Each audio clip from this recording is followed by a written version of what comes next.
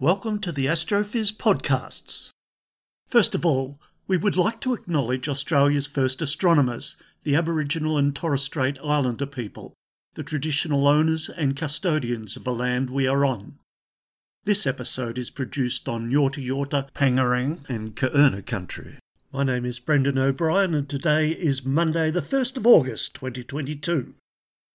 We always include a community service announcement asking you to wash your hands regularly, wear a mask if you can't socially distance effectively, and isolate as much as possible, and as soon as you can, to protect yourself and your community, get that COVID-19 vaccination as we work our way through this global crisis. We also ask you to influence your local politicians with the message that we need to change our energy policies to move to renewable energy to mitigate climate change. Each month we bring you two fabulous episodes. On the first of each month you'll get to hear Dr. Ian Astroblog Musgrave bring you his monthly Sky Guide, an astro treat for naked eye observers, telescopers and astrophotographers, and he always includes a tangent of astronomical wonder. In the middle of each month, we'll give you an interview with a noted astrophysicist, astronomer, astrophotographer, space scientist, or particle physicist. So, let's zoom over to Adelaide now to get your Sky Guide from Ian. Hello, Ian. Hello, Brendan. How are you going? Very well, thanks, Ian. I know you've had a very busy time this weekend, but great to have you here and really looking forward to hearing what's up in the sky for August. So tell us, Ian, what is up in the sky for August? Lots of interesting things are happening. We don't have a meteor shower like we did last month. And of course, like all meteor showers, when I went to look at them, I was clouded out. But we have lots of other things happening. So again, most of the things are still happening in the morning skies, and we've got 4 bright planets in the morning skies for most of the month.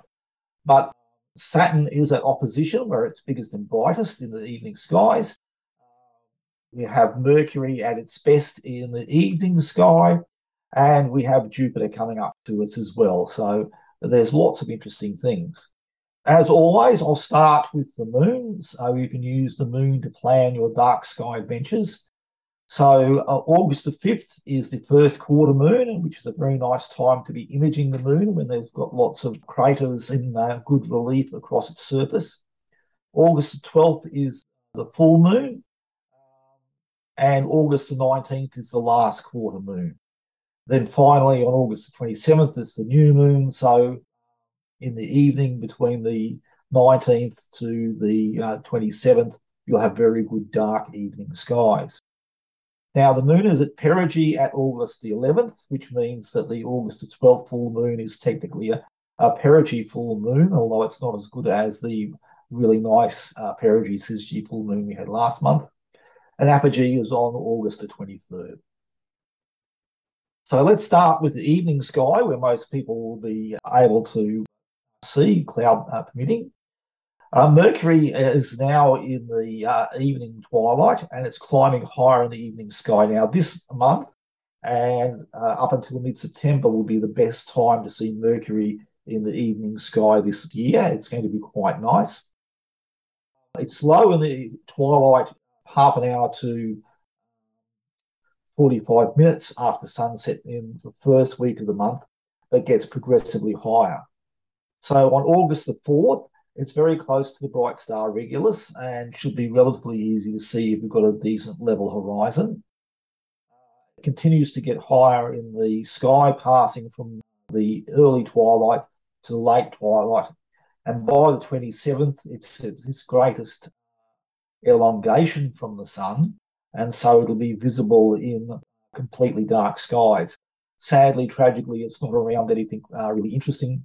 So aside from the Regulus meeting, it's not going to be meeting any other interesting stars or combinations of clusters.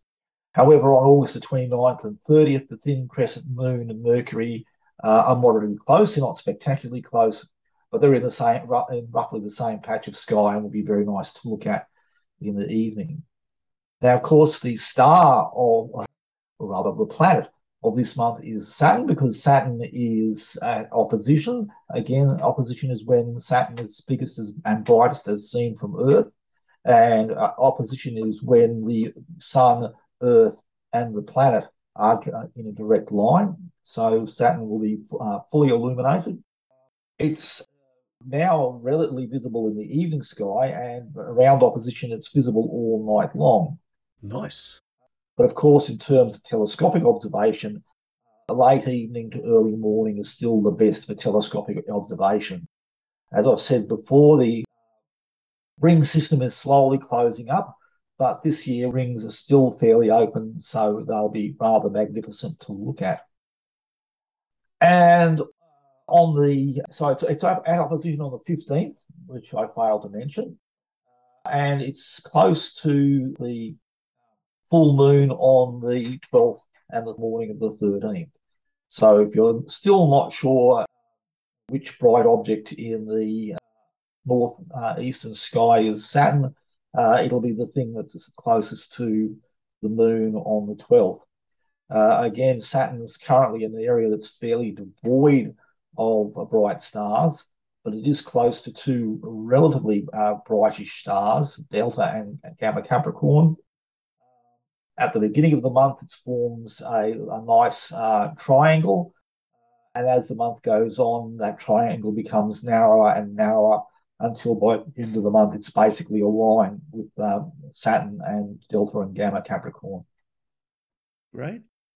Now, Jupiter has entered the evening sky and is visible about 11 o'clock on, low in the evening sky. But during the month, it'll climb higher because it's in opposition next month. It's an excellent telescopic object in the late to early evening, very late evening, around about midnight to early morning, 1 to 2 o'clock in the morning. Again, it's visible throughout the morning. So if you get up early in the morning, you'll be able to see Saturn low in the west, Jupiter in the northwest, then Mars, and then low down on the horizon, Venus. Now, on the evening of the 15th, Jupiter is close to the waning moon, and the pair are in the same binocular field, with Jupiter only 1 degree away.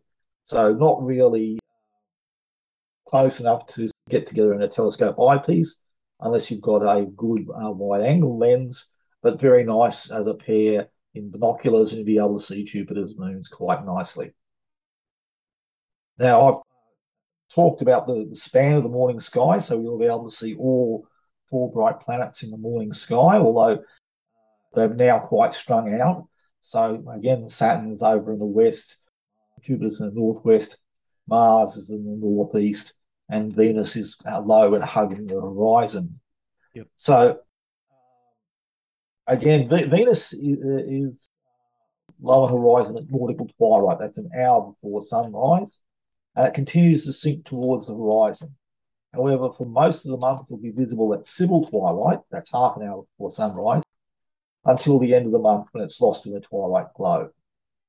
On the other hand, if you've got a nice level horizon, on the 26th, Venus is near the thin crescent moon, and a very thin crescent moon deep in the twilight, and that would make a rather magnificent sight. Now, Mars is becoming brighter as it nears opposition, which won't happen until much later in the year. It's also is an area fairly devoid of bright stars, so it's reasonably identifiable. So on the 1st to the 3rd, Mars and Uranus are very close together in binoculars. And for the next couple of days, Mars and Uranus will still be within binocular distance, but they'll be quite separated as opposed to the 1st to the 3rd when they're around about 1 degree apart. On the 20th, Mars is 5 degrees from the waning moon, so the pair will just fit together in binoculars, but they'll look quite nice. But from the 20th on, Mars starts going between the beautiful Pleiades cluster and the Hyades cluster. Hyades cluster, of course, is the A-shaped cluster which has Aldebaran as its eye. And although Mars never gets close enough to the Hyades to make a second eye for Taurus the Bull, the sight of Mars inching its way between the Hyades and Pleiades and the contrast with the red eye of Aldebaran will be a very excellent morning sight. Excellent. So just to reiterate the moon passages again, because the moon is an excellent guide to bright stars and bright planets. So on August the 12th, the full moon is close to Saturn. On August the 15th, the waning moon is close to Jupiter. August 20th, Mars close to the waning moon. 26th, Venus near the wire thin crescent moon deep in the twilight. And the 29th to 30th, the thin crescent moon is near Mercury. Nice. Again, it's always fairly easy to see the moon. And if you can see the moon, then the bright object nearby will be the planet that I've just described. And so when the moon moves away over the next couple of nights, however, you'll now know which of those bright objects you've seen is the planet. As I mentioned, we've got a perigee Syzygy moon this month. Not as good as last month's because the full moon is officially on midday on the 12th and perigee is at 3 a.m. on the 11th. So there's a much bigger span between official from the time of perigee to the time of official full moon. Nonetheless, the moon will be quite large. Although if you're comparing it to last month's full moon, you won't really see any difference because it was also a perigee full moon. So you'll have to compare it with the apogee moon of December 8th in order to really get a feel for the difference. And as I said, we've got no decent meteor showers this month, but the stars will be excellent again. The centre of the galaxy will be almost at the zenith of the sky, which will be a rather spectacular sight. And we'll also have lots of other galaxies to look at. Andromeda Galaxy, the sister galaxy to our own, is rising around about midnight and will be in an excellent position to observe in the early morning just before midnight. At the same time, the Small Magellanic Cloud, the small companion galaxy to the Milky Way, will be at its highest above the southern horizon, and with the Large Magellanic Cloud climbing up towards the zenith as well. So we'll have, if you're up around midnight or a little bit later, you'll have our home galaxy stretching overhead for you, and then you'll have our sister galaxy scraping the northern horizon if you're in Australia, and our satellite galaxies high to the south, making an excellent galaxy viewing night. Nice. It'll be fantastic, weather permitting. And don't forget, of course, Sagittarius is the constellation around the centre of our galaxy. And so that'll be an excellent time to observe a range of iconic clusters in this area. So you have the bright globular cluster M22 and the Trifid and Lagoon nebulas. And these are relatively easy to spot in binoculars because they're quite close to the lid of the teapot asterism. So the core of Sagittarius looks a bit like a teapot. And near the lid of that teapot is the bright globular cluster M22 and the iconic nebula Trifid and Lagoon nebula, easily seen in binoculars. Nice feast in telescopes, and even to the unaided eye, you'll be able to see under dark skies the M22 as a fuzzy dot, and the Trifid and Lagoon nebula as patches of fuzzy nebulosity near the lid of the teapot. Very good, Ian. Now, I know you've had an incredibly busy time recently. Is it too much to ask? Do you have a tangent for us for this month? I do indeed, and it's quite a fascinating tangent, including one of the most iconic stars of the southern sky.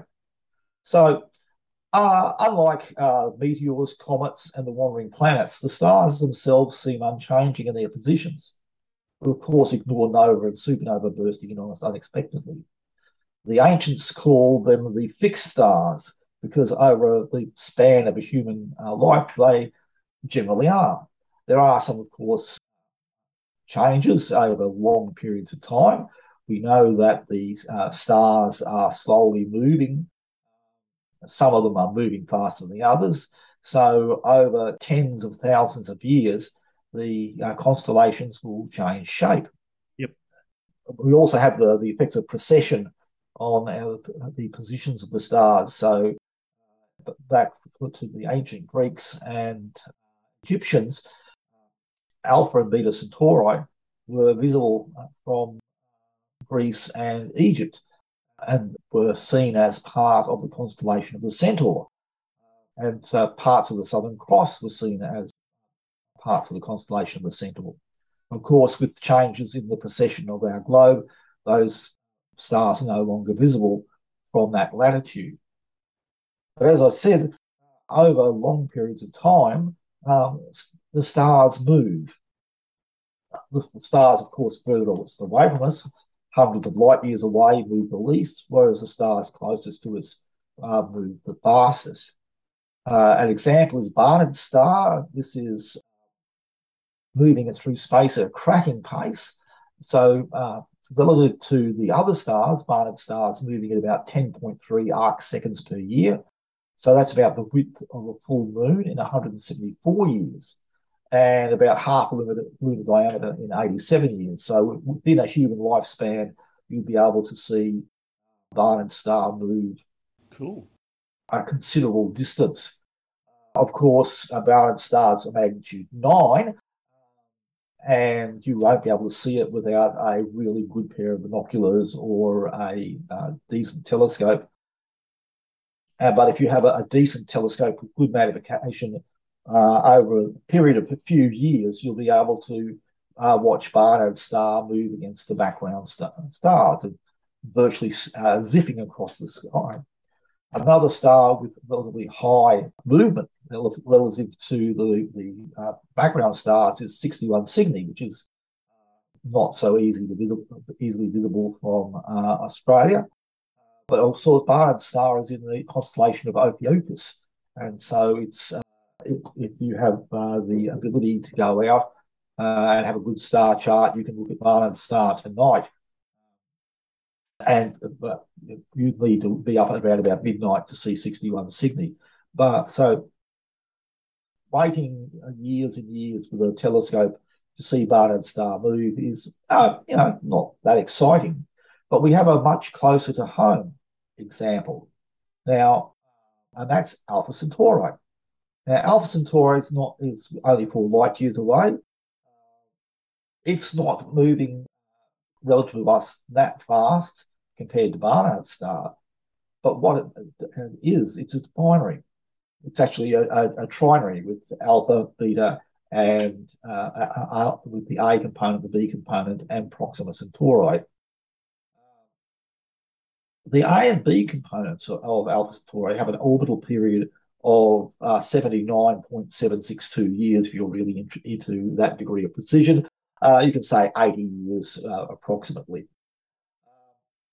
And back in the 60s and early 70s, you could split the components of Alpha and Beta of Alpha Centauri, the A and B components, with an ordinary pair of binoculars. And at this time, in 1974, for example, the A and B components were 26 arc seconds apart. So a bit hard to split, but with a good pair of binoculars, you could split them. Now, although Alpha Centauri doesn't illustrate stars moving against the background stars like a Barnard star does, what it does illustrate is orbital motion. We can watch over a human lifespan the orbit of A and B around each other. And again, with binoculars, in the 60s and 70s, you could see the A and B components in a pair of binoculars, but it's been closing up as the pair get closer and closer together. So they'll be at their closest on the March the 16th in 2027. So mark that date on your calendars, where they'll be 8 seconds of arc apart, which is pretty close. If you're following with telescopes, you can, over the next few years, mark the changes and also note the position as the two stars are orbiting, their position changes. So that will be a very good long-term project. In terms of seeing them in binoculars, they'll be closest on the 27th, and then we'll have to wait until 2074, I'm afraid, to see them at a decent distance. So to be comparable to what we saw in 1974, we have to wait until 2074 when they'll be 25 seconds of arc apart. Worth waiting for, Ian. Yeah, so, I mean, again, this is just illustrating that we can see changes in the night sky with relatively simple equipment and a bit of patience.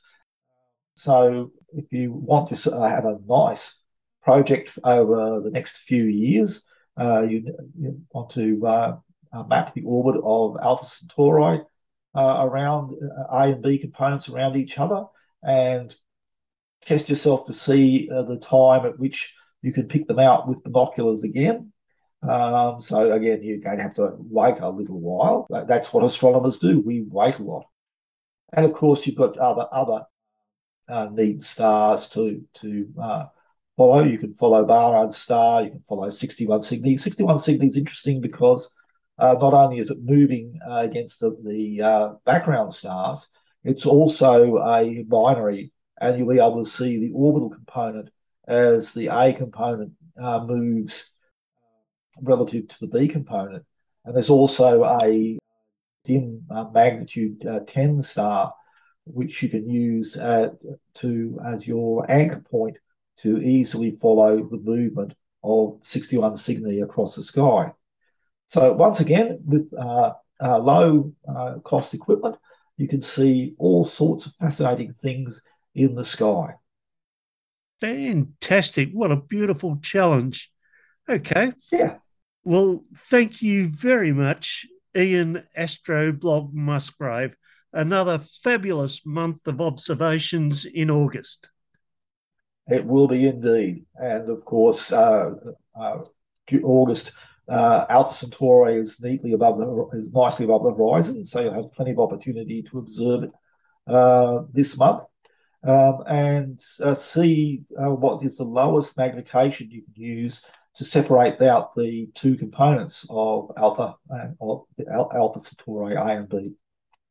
Excellent. Good night, mate. Good night, mate. Thank you very much for waiting around, and we'll catch you later on. Bye. And remember, Astrophiz is free, ad-free and unsponsored. But we're always very happy to recommend that you go to Rami Mandow at spaceaustralia.com for the very latest and best space news. We'll see you in 2 weeks when we're going to hear from Dr. Emily Moravec, who is working at a famous Green Bank telescope in West Virginia. It's a wonderful interview. She's fantastic. Radio Wave!